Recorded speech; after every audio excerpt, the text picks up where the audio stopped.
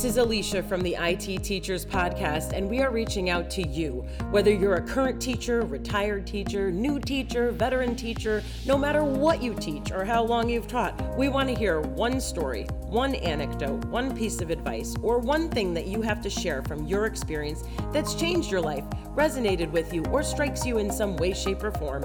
When you think back on a particular class, district, subject, or moment, what comes to mind? Share that with us.